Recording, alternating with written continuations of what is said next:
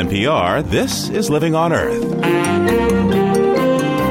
I'm Steve Curwood. It seems wherever humans go, we have the urge to litter, and outer space is no exception. There are thousands of bits of trash now in Earth orbit. Trouble is, something smaller than a beer can could be deadly to spacecraft. If you imagine that you have something that's only a few ounces, but it's traveling with a head-on collision of 20,000 miles an hour, that's the equivalent energy to being hit on the interstate by a 2-ton truck. Space junk and unraveling the Columbia shuttle disaster. Also, from sight to sound, how choices change and expand when one shifts from capturing nature with cameras to capturing it with microphones. It's time for the voice of the planet to be heard. It's time for the voice of nature to be heard. And the seasons, they go round and round. Could that mean spring is coming anytime soon? That and more this week on Living on Earth, right after this. Support for Living on Earth comes from the National Science Foundation and HeritageAfrica.com.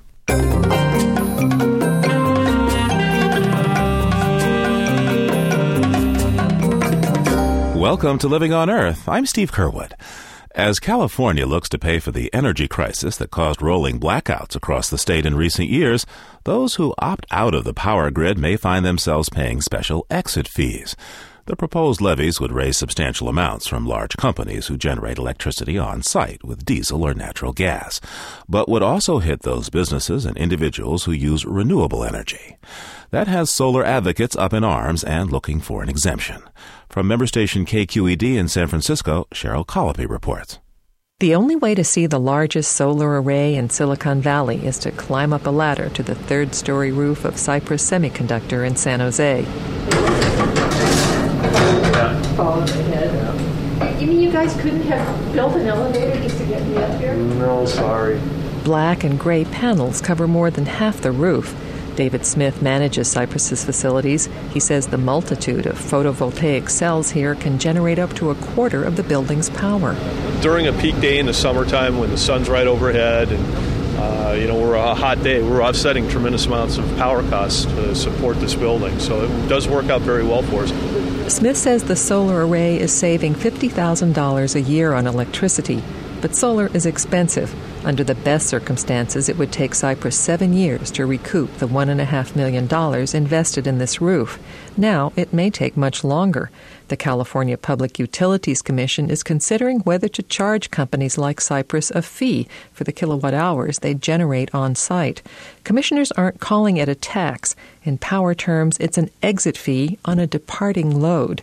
Cypress CEO T.J. Rogers had been planning to put solar panels on all the buildings at this campus, but now he's not so sure. It's really unfortunate. We're just now there where solar cells can contribute. And right now we're doing the dumbest thing I can think of, which is to put an economic disincentive for solar installation.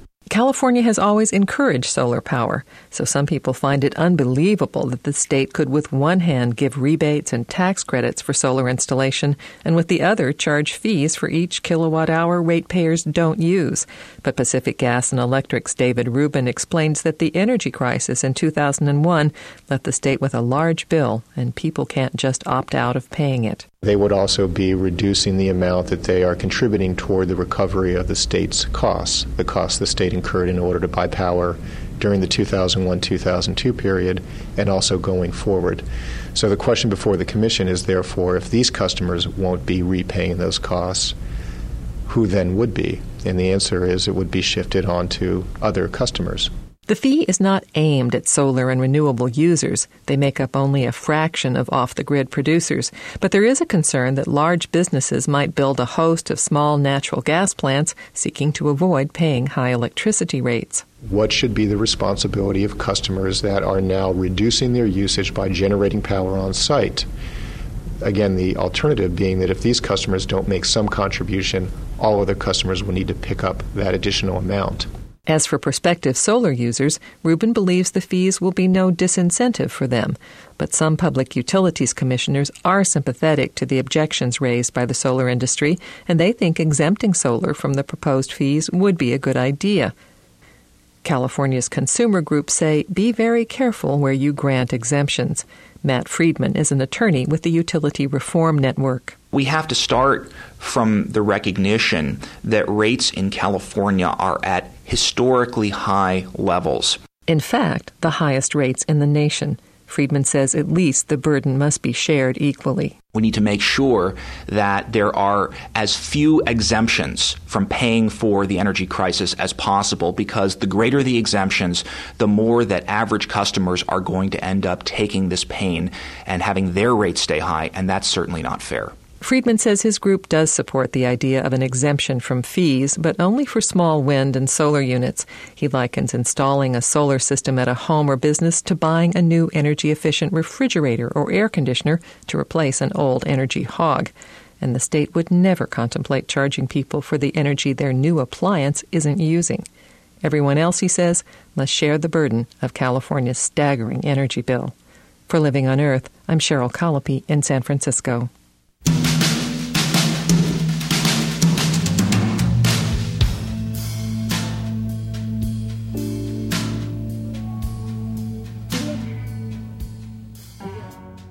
Talk, talk, talk. After the World Summit on Sustainable Development in Johannesburg last summer, many participants complained that these grand summits tend to produce more rhetoric than action.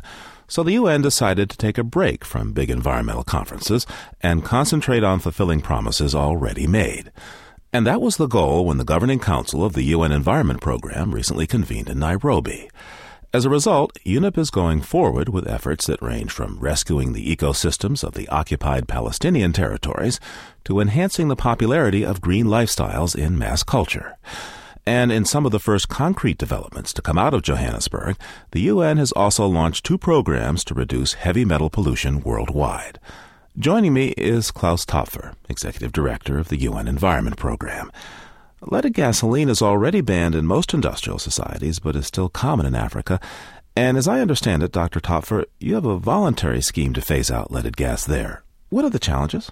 They are very old cars. You see, the African countries are the recycling places for the used cars of the developed countries. And then they have old motors, and then people are a little bit afraid if you have unleaded gasoline. Is that not bad for the motor? You have to convince the people that this is not the case. Then you have to go, of course, to the industry and say, how can you make this happen? I'm very happy to inform you that in Africa, for example, there is no price difference between unleaded and leaded gasoline. So it is also stimulated by technology, by the industry.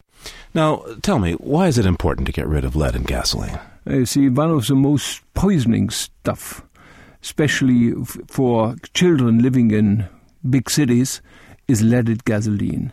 Children are breathing more and they are breathing deeper. And they have all those poisoning lead integrated with a lot of consequences for their mental development, a lot of problem also with other diseases. And of course there's also quite a negative influence on the environment altogether. So it is more than only a marginal topic. It's a very, very clear focus to decrease the burden of pollution to human beings. By the way, in our Governing Council, we also concentrated to a second of those heavy metals, that is mercury. These are, as Kofi Annan once mentioned, traveler without passports. They are going really around the world. If you see the emissions from coal power stations, coal is some contents of mercury, and if you burn the coal, the mercury is going, and is going really around the world. So we need common action, and therefore the United Nations is necessary to stimulate this. Methylmercury comes from burning coal, some other activities as well, gets in the air, gets into oceans, gets into the food chain. How was it that the United Nations Environment Program was able to get the goal of reducing mercury pollution worldwide? How were you able to get that implemented, and how is it being implemented? A very, very important step again was make the science right. So we were asked always 2 years before that we have to do a global mercury assessment. So we want to learn where's mercury coming from, where are the hotspots, what are the knowledge with regard to the repercussions of mercury to human health and to the environment. All this was necessary to bring together. So we integrated scientists, we integrated governments, so that nobody was taken by surprise. So this is a key. Nobody was taken by surprise. You see, if you go in another way, it will be very difficult to convince the people to act.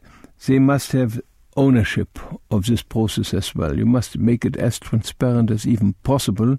That there again are different interests without any doubt. How do you do this? You have no treaty. You made this announcement. There's no international treaty or convention that requires this Mercury program. It's really just a pronouncement. First and foremost, if you would have the decision to make a legally binding program, then we wait for the next 7 or 8 years.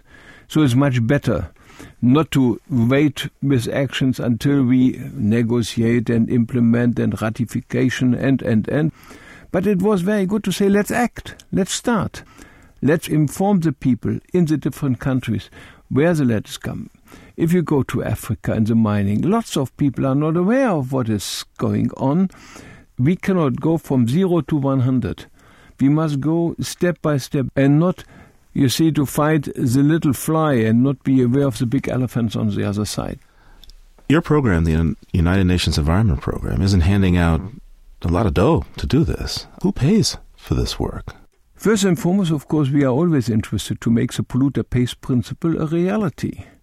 That has a double positive effect, because if you have this interlinkage to the polluter, you must have also the clear consequence that the polluter is interested to change technology, to make the process already integrated those externalized costs until now. So that is the first step. Second, of course, is that the governments themselves must be aware that this is a good investment in human health. And third, we need especially the exchange of technologies. See, there are better technologies. You can handle mercury, of course, in coal power station. And finally, also, we have to work together where the resources quite now are not yet available. We must make pilot projects. We have to invest in this, not only for the advantage of those people there, but of all our people living around the world. This is quite a challenge. It's not a marginal topic. Klaus Topfer is Executive Director of the UN Environment Program and Under-Secretary General of the United Nations. Thank you, sir. Thank you so much as well. Just ahead, keeping track of trash in space. First, this environmental health note from Jessica Penny. School lunches have gotten a lot of bad press lately because of their high fat content. But a new study shows that lunches aren't the only unhealthy option for students. Researchers at the University of California at San Diego analyzed all the food available at 24 middle schools in Southern California. Their study is one of the first to determine the fat content of extra items available for students to purchase, such as chips, desserts, and pizza. The U.S. Department of Agriculture says these so-called a la carte foods should only supplement school lunches, but the researchers found that they accounted for more than a quarter of the fat consumed by students each day at school. The USDA recommends that children eat a maximum of about 20 grams of fat at school each day, yet the average a la carte item contained 13 grams of fat.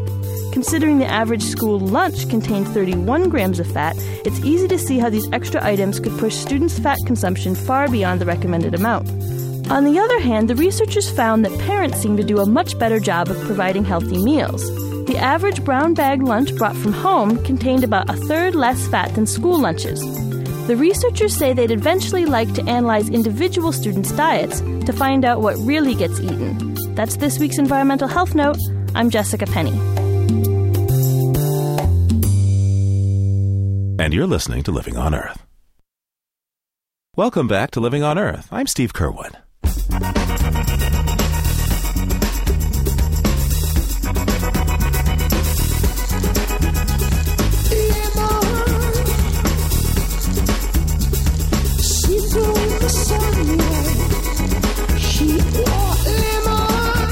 When life hands you lemons, make lemonade. That could be the motto of Menton, France.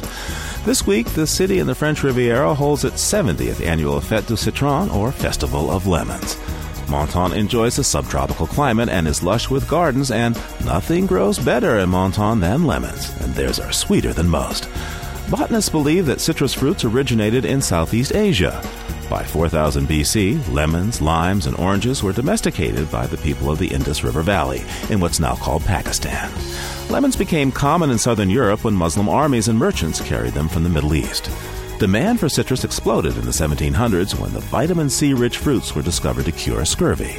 By the 1930s, Menton was the leading lemon producer in Europe. The Lemon Festival began as a way to celebrate the peak harvest season.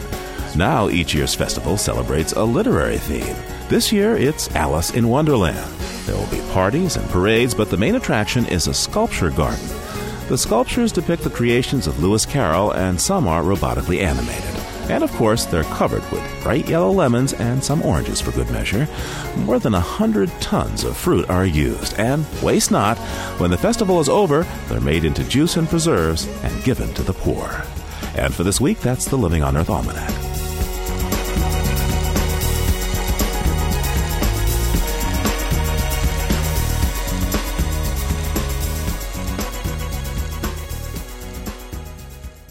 For decades, probes, satellites, and other spacecraft have paved a path for space exploration, orbiting and collecting data from the far reaches of the universe.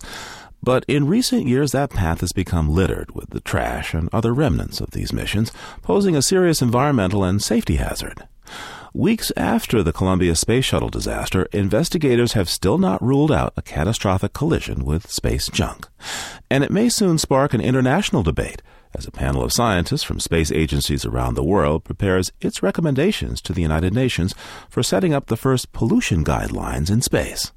Joining me now is Jonathan McDowell, an astrophysicist at the Smithsonian Observatory and contributing editor for Sky and Telescope magazine. Welcome. Thank you. How much junk is there out in space? Well, there's about 9,000 objects that the radars track right now. We know their orbits and so on, but that's only the tip of the iceberg because there's a lot of smaller stuff that the radars can't see, so we really don't know. And how big does it have to be dangerous to something like a spacecraft or a satellite? Well, it's quite surprising. Even a rather small piece of junk a few inches across can be nasty. If you imagine that you have something that's only a few ounces, but it's traveling with a head-on collision of 20,000 miles an hour, that's the equivalent energy to being hit on the interstate by a 2-ton truck. Now, where does all this junk come from?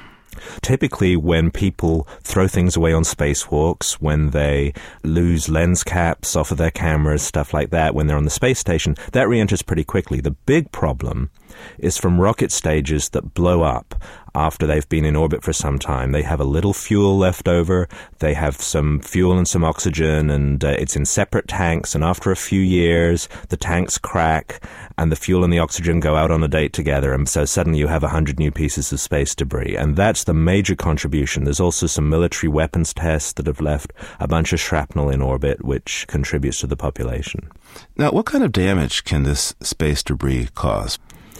Well, there was one satellite that we know of so far that's been damaged by space debris. It had its antenna broken off. It stopped working. But you can imagine that if you have a big satellite like the Hubble telescope or like the space station that's in orbit for a lot of years, its chances of getting a nasty hit are quite large. The thing that people are most scared of is up in geostationary orbit where all the television satellites live.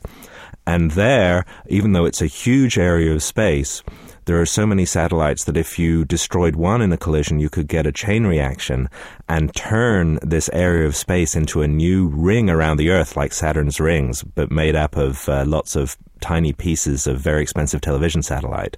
So far we've been talking about remnants of bodies of spacecraft and accidental releases from operations. But what about plain old-fashioned trash? How much stuff do people just dump out there from the shuttles and the space station and the earlier trips to space? Well, there's all kinds of trash, and indeed on the Mir space station, every few weeks we would see 5 or 6 new space debris objects be catalogued, and we eventually discovered that they were putting their trash in plastic bags and shoving them out the airlock. And so that's happened all through the space program. Indeed, on the shuttle to the present day, they don't throw trash overboard, but they do jettison water. But in general, all of that stuff is in low orbit. It doesn't stay up very long, and so it's not a huge problem compared to the exploding rocket stages higher up. Now, who's keeping track of all this junk? Well, the U.S. Air Force and also the Russians have radars that track the bigger stuff, and they started off because they were worried in the early days of the Cold War that you saw things on your radar that might be nuclear missiles attacking the U.S., And so you wanted to make sure that you knew what was space junk and what was missiles. In fact, in the early days, in the Cuban Missile Crisis, a Russian Mars probe blew up, and the U.S. radar operators saw 20 pieces come on their radar screens. And very quickly, the computers figured out that, yes, this was in orbit, and it was a piece of space junk that had blown up. How much does our design of spacecraft and space systems contribute to all this junk? I mean, do we just think trash? Are we designing for trash? Well, that certainly used to be the case, and that was the mindset of people in the Cold War, particularly. The space program grew out of the military missile programs to some extent. And when you first went into space, for the first time that humans have gone anywhere, you think, wow, this is big. There's no way we can fill this up. And it's true. The distance between your average piece of space junk is about 1,000 miles to the next one. But nevertheless, you're traveling so fast, you sweep out a large area, and pretty soon it starts to be a problem. So how are we doing then with understanding that, hey, space is not infinite, that we can't just leave our trash behind? I think there's been huge progress in the past 10 years. The United States and Europe have really taken the lead on this. There have been a number of international conferences deciding what are the sources of space debris, how do we stop making more of them. They began to take countermeasures, in particular using up all your rocket fuel and making sure that rocket stages go into lower orbits where they'll re-enter quickly, not throwing away your lens cap, putting it on a hinge instead of just jettisoning it. There's also starting to be ecological concerns about the effects of space rockets during launch when lower stages of the rockets fall downrange. Now, America launches eastward over the ocean, and our trash from the launch falls in the sea, where it's actually a pretty small effect compared to all the other ways that we foul up our oceans. But in Russia, they've been falling in the desert and contaminating the water table and causing health problems in villages. And so there's a move, for instance, to change the design of which fuels you use so that you don't use nasty stuff like nitrogen tetroxide, but clean stuff like hydrogen and oxygen. But Mother Nature does give us a hand. The friction with the upper atmosphere, space isn't completely empty. There's very thin outer atmosphere that brings the satellites down over a period of decades and centuries.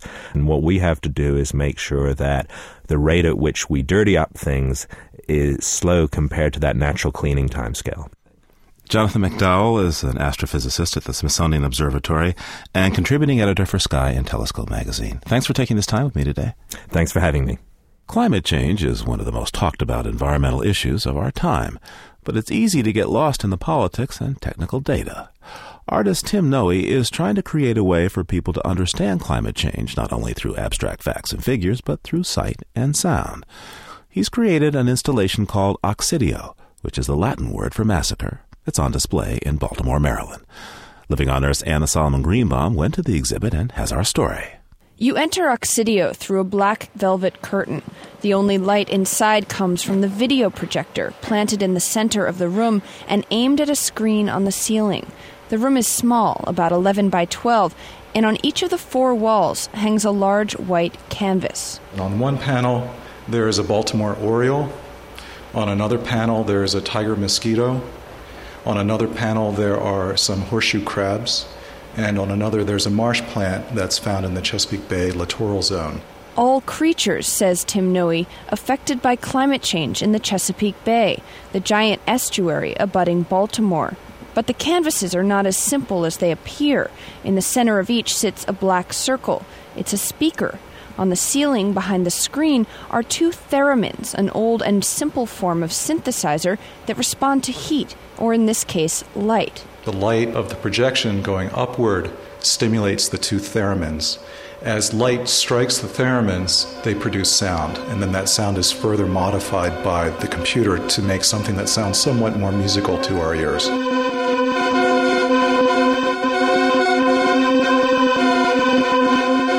The sound is triggered by a series of satellite images being projected onto the screen.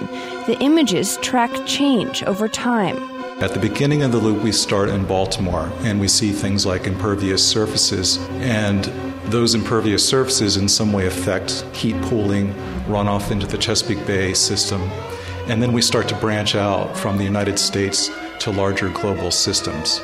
Depending on the brightness of the image, the theremin will make a different sound. The brighter, the higher the note. Darker, and the note goes down. The ozone hole over Antarctica, for instance, looks from space like a blue blot. It sounds like this.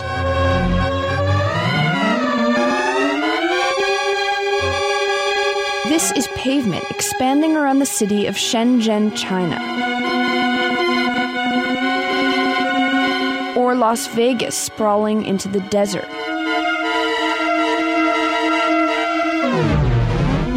The satellite images come from NASA's Goddard Space Flight Center.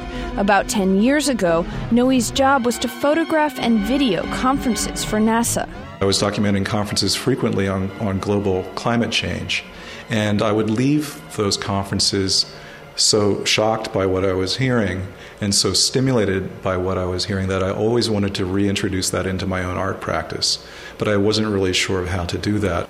Noe started talking with scientists at NASA and looking at data on the internet. And I had that aha moment that most artists hope to find of combining my interest first, really embraced at NASA, and then through this use of the theremin to combine these two things in some way and to really bring home through sound the effect of climate change. Some images aren't documenting climate change, but cycles of nature that scientists warn will be disrupted by a warming planet, like 1 year in North America's vegetation cycle, where you can see a flush of green pulsating up the continent. Noe lets the year run again and again so that the chords saw.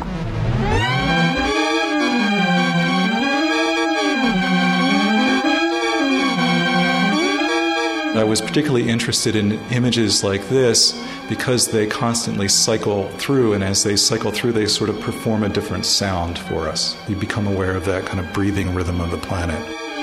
In another image, a bright pink cloud expands and swirls over the North Pole. It's a cloud of acid, says Noe, that's been linked to erosion of the atmosphere.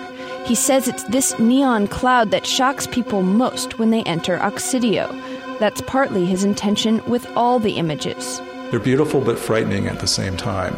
And you become acutely aware that the planet breathes and that we're part of this larger system, and our impact on this larger system really describes massive change in some way. So as we look at this cloud of acid over the pole, we understand in a fundamental way that this just isn't simply right. The hue is wrong. Why are we seeing this big, ugly pink cloud over the northern hemisphere? And we understand that we contributed that in some way. Visual and sonic artist Tim Noe. Noe's installation Oxidio is at the School 33 Art Center in Baltimore, Maryland through March 7th. For Living on Earth, I'm Anna Solomon Greenbaum. And you're listening to NPR's Living on Earth. Funding for Living on Earth comes from the World Media Foundation Environmental Information Fund. Major contributors include the Oak Foundation, supporting coverage of marine issues, and the Geraldine R. Dodge Foundation. Support also comes from NPR member stations and the Noyce Foundation, dedicated to improving math and science instruction from kindergarten through grade 12, and Bob Williams and Meg Caldwell, honoring NPR's coverage of environmental and natural resource issues, and in support of the NPR President's Council. Living on Earth has been bringing you stories of animals that are no more. Author Tim Flannery has collected a number of these tales in his book, A Gap in Nature. Today, he tells us about the stick-nest rat. Early European explorers in Australia could hardly have missed the presence of the stick-nest rat. As its name suggests, this rat built a conspicuous nest out of sticks. The end result was a mound that could be up to 3 feet tall and stretch 9 feet in length. While its nest was big, the rat was not. It was about the size of a young rabbit and had a light brown coat and a long tail. It also had an easily tameable and delightful disposition, judging from the writings of Gerard Krefft. The 19th century explorer wrote that he had frequently taken 8 to 10 out of a hollow tree and tamed them so that they kept about the camp, mounting the supper table at tea time for their share of sugar and bread. Krefft also had the unique opportunity, among white men at least, of turning the tables on the rat and of having it for dinner. He recorded that the flesh was white and of excellent flavour. The stick-nest rat was a herbivore. When Europeans introduced cattle and sheep to Australia, it's believed those animals outcompeted the rat for food and led to its decline. 1933 marked the last verified sighting of stick-nest rats. The animals were collected by anthropologist Norman Tyndale. Remarkably, the event was captured on film, unique in the annals of animal extinction. The rats, which are in the collections of the South Australian Museum, make the briefest of appearances in Tyndale's black and white film. They're held aloft in the hands of their Aboriginal captors who had set their nests on fire and chased them through the scrub. There's a faint possibility that the species survived until at least 1970. In that year, an experienced bushman deposited some equipment in a cave in the Australian outback. He covered it with a tarpaulin, and when he returned several weeks later, he found a large and, as he put it, attractive rodent living under it. He caught the animal, but let it go. From his description, it's just possible that it was a lesser stick-nest rat. None has been seen since. Tim Flannery is author of A Gap in Nature, Discovering the World's Extinct Animals. To see a picture of the stick-nest rat and hear other segments in our series, go to our website, LOE.org. That's LOE.org. Just ahead, a picture may be worth 1,000 words, but sound can make you speechless. First, this note on emerging science from Maggie Villiger. Ghost nets are lost or abandoned fishing gear that drift through the ocean. They can be miles long and are deadly for marine life since they entangle creatures in the open sea as well as snare on coral and atolls. These nets are extremely difficult to track down, but now scientists are combining a variety of technologies to figure out where ghost nets accumulate and how to rescue them. Researchers released 4 computerized buoys in the Pacific Ocean. These drifters phone in their locations, and scientists plot where the currents carried them. Presumably, ghost nets would tend to converge in these same areas. Next, scientists will use satellites and airplanes to collect information about the ocean's surface conditions. To see what's happening up to 50 meters below the surface, they rely on a kind of optical sonar called LIDAR. Green laser light is shot into the water and its reflection bounces back off whatever it encounters: fish, logs, or maybe ghost nets.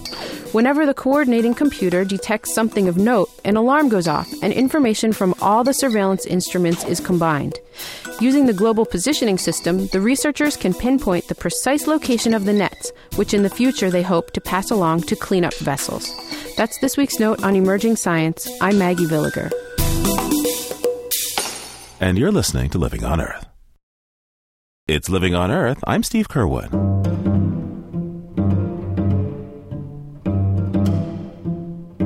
The Cape of Good Hope is the southwesternmost point of the African continent. And in ancient times, lions, elephants, and leopards made their way to this amazing landscape where the ocean meets a brilliant blue sky. Today, the place is a bit more tame, but the first thing I remember seeing when I arrived there were baboons running rampant near what's called the Two Oceans restaurant. There are signs everywhere telling you not to engage them and not to eat in the open because the baboons see tourists as a source of food and fun. But one young woman ignored the warning, and I saw a funny spectacle. She was walking down a pathway eating an ice cream cone when suddenly a baboon with a baby on her back grabbed for it. Not thinking, she tossed her ice cream to her companion, who then became the unwelcome object of the baboon's attention. He quickly dropped the cone, and the baboon devoured the treat as she gave him a disapproving look. After all, the baboons are in charge of Cape Point, and we humans are there by their permission, as they see it. Indeed, as I encountered animals throughout southern Africa, I was reminded again and again that they haven't necessarily signed on to our concept of human dominion over all species. Now Living on Earth is offering you a chance to have your own African adventure. Thanks to Heritage Africa, we're giving away a 15-day trip for 2 on the ultimate African safari, with visits to several of Africa's most spectacular sites such as Cape Point and the Serengeti. Please go to our website, LOE.org, for more details about how to win this 15-day trip to visit some of Africa's most magnificent locales. That's LOE.org for the trip of a lifetime.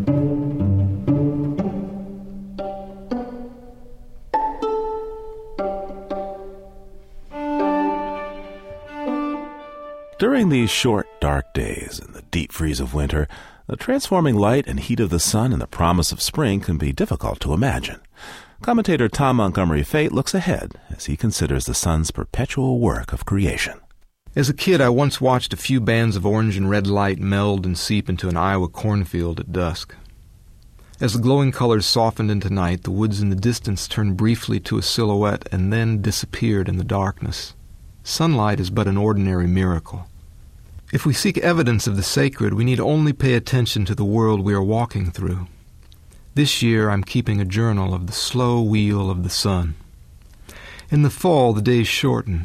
Things dry out, fall apart, blow away.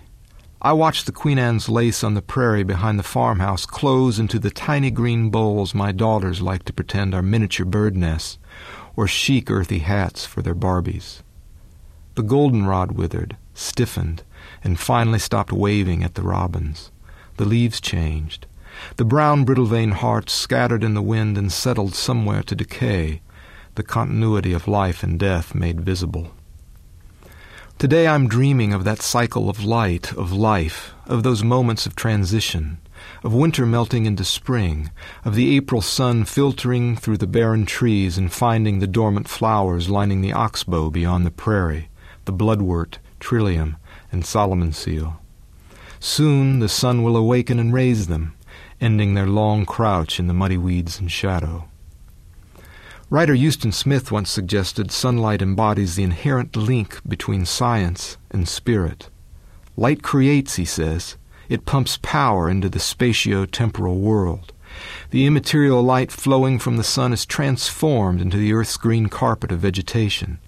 Because photons of light are situated on the cusp of the material and immaterial, they are not subject to our usual ways of understanding the universe.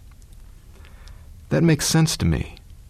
I'm not sure why anyone would want to understand the universe in the usual way, to compartmentalize and measure it to try and prove it exists. I would rather belong to it, awake, aware, connected to the light, water, air, and heat that created me, that creates all life. Many cultures have worshipped and sung to the sun since ancient times, marveling at the great pumping heart of creation. It reminds us all year round that we live on the cusp of the material and immaterial, of the sacred and the ordinary, and that what separates the two is more like a membrane than a hard line. Tom Montgomery Fate teaches writing at College of DuPage in Glen Ellen, Illinois. He's the author of Beyond the White Noise, a book of essays about living in the Philippines. Everything we know about the world, the smell of pine, the feel of granite, the glow of distant stars, comes to us through our senses. Photographer Guy Hand has found that favoring one sense over another can skew our perception of that world. He sent us this essay from a nature sound recording workshop in the California Sierras, where he tried listening to a landscape he had up until then only looked at. We're here on time. It's 5 a.m, and I can barely see the pine trees on the far edge of the meadow and the mountains beyond. 20 of us stumble out of our cars, half awake, sip coffee and flick flashlights over a tangle of gear. Headphones, recorders, mics, cables. Keep your headphones on when you're recording and put them around your neck when you're not. I'm here to get advice on recording bird calls and waterfalls from the experts, but also to make a little comparison. I've switched careers, sliding slowly from photography to radio, from sight to sound. Let's meet back here at 10 o'clock. When I first began fiddling with sound recording, I was struck by the similarities it shared with photography. I didn't even have to buy a new equipment bag. I just stuffed the old one with microphones instead of lenses, with digital recorders instead of cameras. Oh, I see. So that's actually an external way that you can monitor the volume control. Through the darkness, I hear another thing sound recorders share with photographers, a love of techno-babble. Output comes out of here and goes into this box and lets me do the switching and the volume control. This new vocation feels familiar because sound, like sight, is a recordable sense. The only 2 of the 5 you can catch on tape. You're hearing this night down? But it's different, too. In the field, as soon as I put the camera away and pull on a set of headphones, the world seems to shift.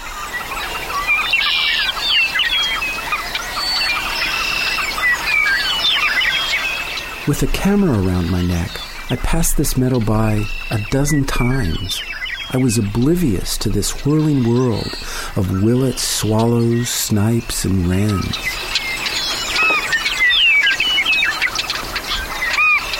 I wonder what else draws people to nature's sound recording. So why are you doing this? Well, because it's fun, because it's music. We're making music with creation, with the natural world. Well, I think you really can sort of get into the moment when you're sitting with your headphone on and the birds are around you and you're just enveloped. The real reason I come out here is because it's a good excuse to go out in nature and shut up.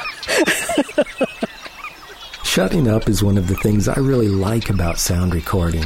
It requires a kind of passivity, a willingness to settle in and let the world come to you. Photography, on the other hand, feels active to me, even predatory. After all, we use hunting terms to describe it: shooting pictures, taking photographs, firing off a roll of film. Maybe that's why, when we really need to listen, we often close our eyes. My family said, well, you're going to take the cameras. I said, no, this time, no cameras. I'm not going to be distracted by the visual images. I'm going to just go for the sound images. Arlen Christofferson is only the first of many here who bring up photography as a potential distraction. They say that sight too often dominates sound and in effect blinds us to all the other senses. There's so little attention put in the world of sound, even when natural history is the topic. But Paul Matzner, curator of the California Library of Natural Sounds and one of the workshop leaders, reminds me that sound can also be distracting.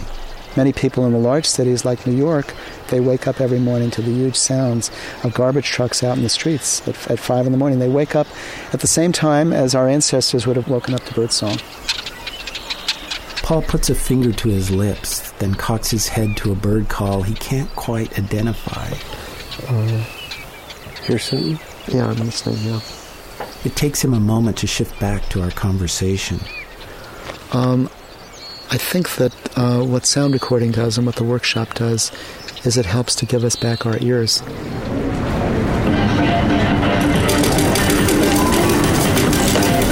I know what Paul means. Just getting to this workshop required I run the auditory gauntlet of the Reno, Nevada airport with its slot machines, canned music, and crowds.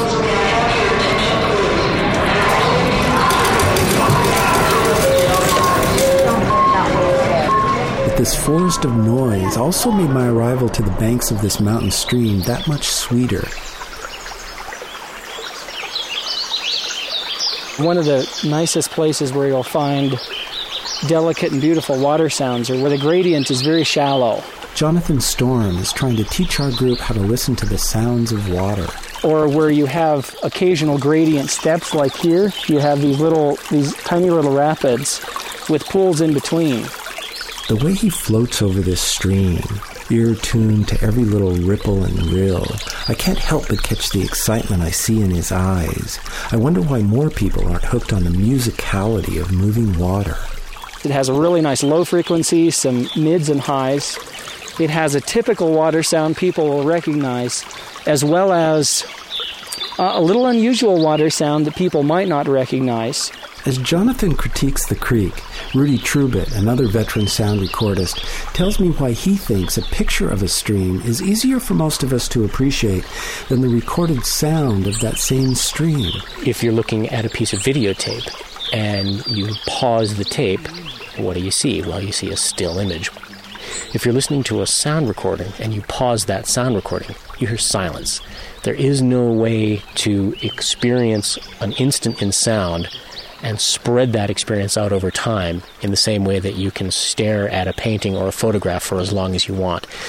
So that makes sound unique in that it's more ephemeral. That single little bit where it's bouncing up over the rock and the air underneath it, that burbling. That's making the burbling. That's pretty loud, though. I begin fishing this high Sierra stream with my recorder, trying to hook the perfect little burble with a dangling microphone. But after an hour or so, boredom starts to seep in, like water into my boots. I mean, who's really going to listen to my little collection of slurps and gurgles anyway? But Frank Doherty says, you never know. Every time you roll tape, you're making a historical document. Some are more important than others, but some of them are really important. Some of them are profound. Frank is a Grammy-winning audio producer and trumpet player. He reminds me that nature's sound recording can capture nothing less than the fading voices of endangered species or the quiet call of some as yet undiscovered wonder. This is powerful stuff. You don't trifle with this. This is important, visceral. Frank waves his arms over his head, turning his bearded face to the trees. Practicalities are only partly why he's here. How can you not be affected by this?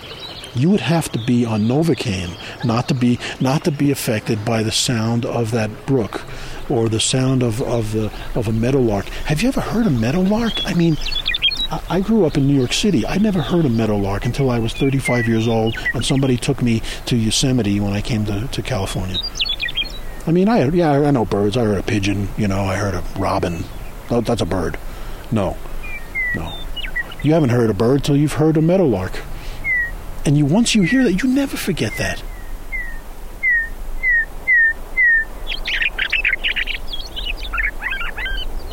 Frank thinks nature's sound recording isn't as popular as photography simply because it hasn't been around as long.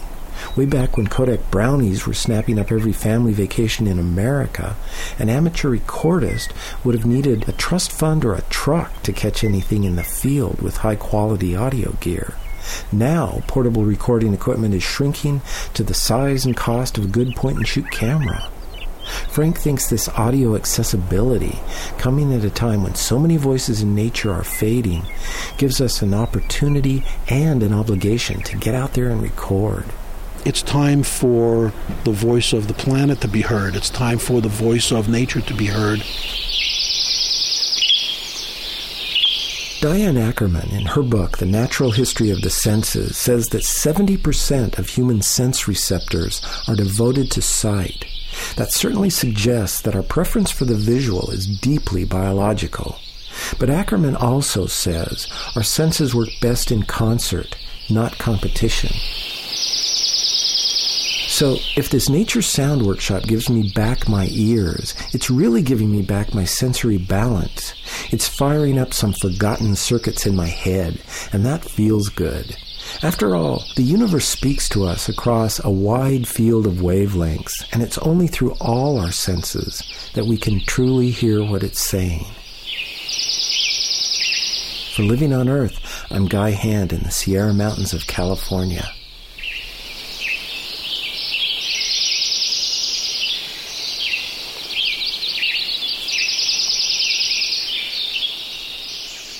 And for this week, that's Living on Earth. Next week, the world's coffee price has fallen to its lowest level in 30 years, and Ethiopian farmers are among those who are having a hard time making a living. We claim that God gave us coffee, and we gave it to the world. And for this gift, it seems that the world is not paying us. Paying beans for Java beans, next time on Living on Earth. And remember that between now and then you can hear us anytime and get the stories behind the news by going to LOE.org. That's LOE.org. We leave you this week with sounds of a prairie dawn. Willets, wrens, shovelers, and a variety of ducks greet the day at a marsh in North Dakota. Lang Elliott captured their wake-up calls.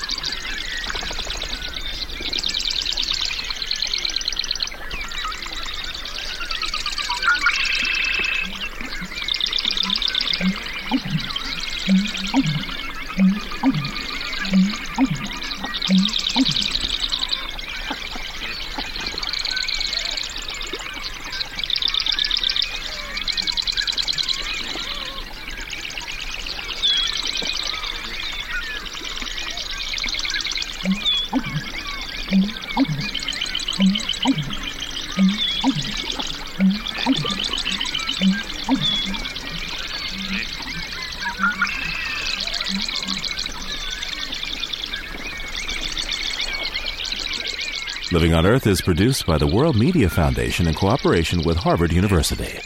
You can find us at www.loe.org. Our staff includes Jessica Penny, Cynthia Graber, and Maggie Villiger, along with Al Avery, Susan Shepard, Carly Ferguson, and Liz Lempert. Special thanks to Ernie Silver. We had help this week from Catherine Lemke, Jenny Cutrero, and Nathan Marcy. Allison Dean composed our themes. Environmental sound art courtesy of Earth Ear. Our technical director is Chris Engels. Ingrid Lobet heads our Western Bureau. Diane Toomey is our science editor. Chris Ballman is our senior producer. And senior editor Eileen Belinsky produced this week's program. I'm Steve Curwood, executive producer. Thanks for listening. Funding for Living on Earth comes from the World Media Foundation.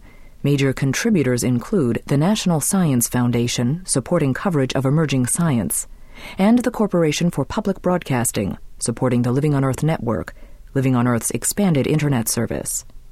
Support also comes from NPR member stations and the Annenberg Foundation, and the Helmut W. Schumann Foundation, supporting the arts, education, health, and the environment. This is NPR, National Public Radio.